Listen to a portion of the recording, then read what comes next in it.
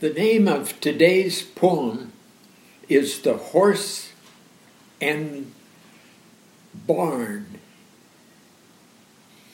As my daughter Wendy was moving through the first 12 years of her life in Country Haven Lane, she and David developed something of a powerful connection to the natural world, even to the two worlds that the horse enables in a young girl or a young man to grasp something of the horse and the barn.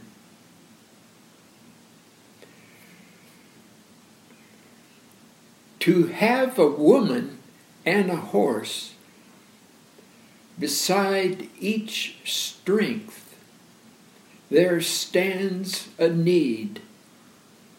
Beside the stable stands a steed. By morning light the spirit rises, dressed each day in different guises, to discover what is there, to disclose and be aware. By night, the light descends, undressed and naked symbols loosen from their day's constraint the energies of life. We have a haven and a course, each of us in alternation discovers new in our relations, delights of love and motion.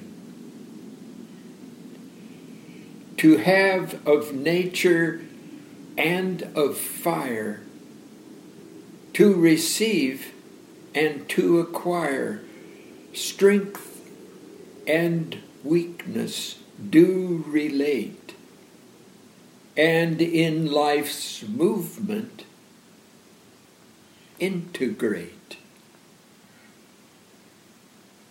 May 6th, 1974.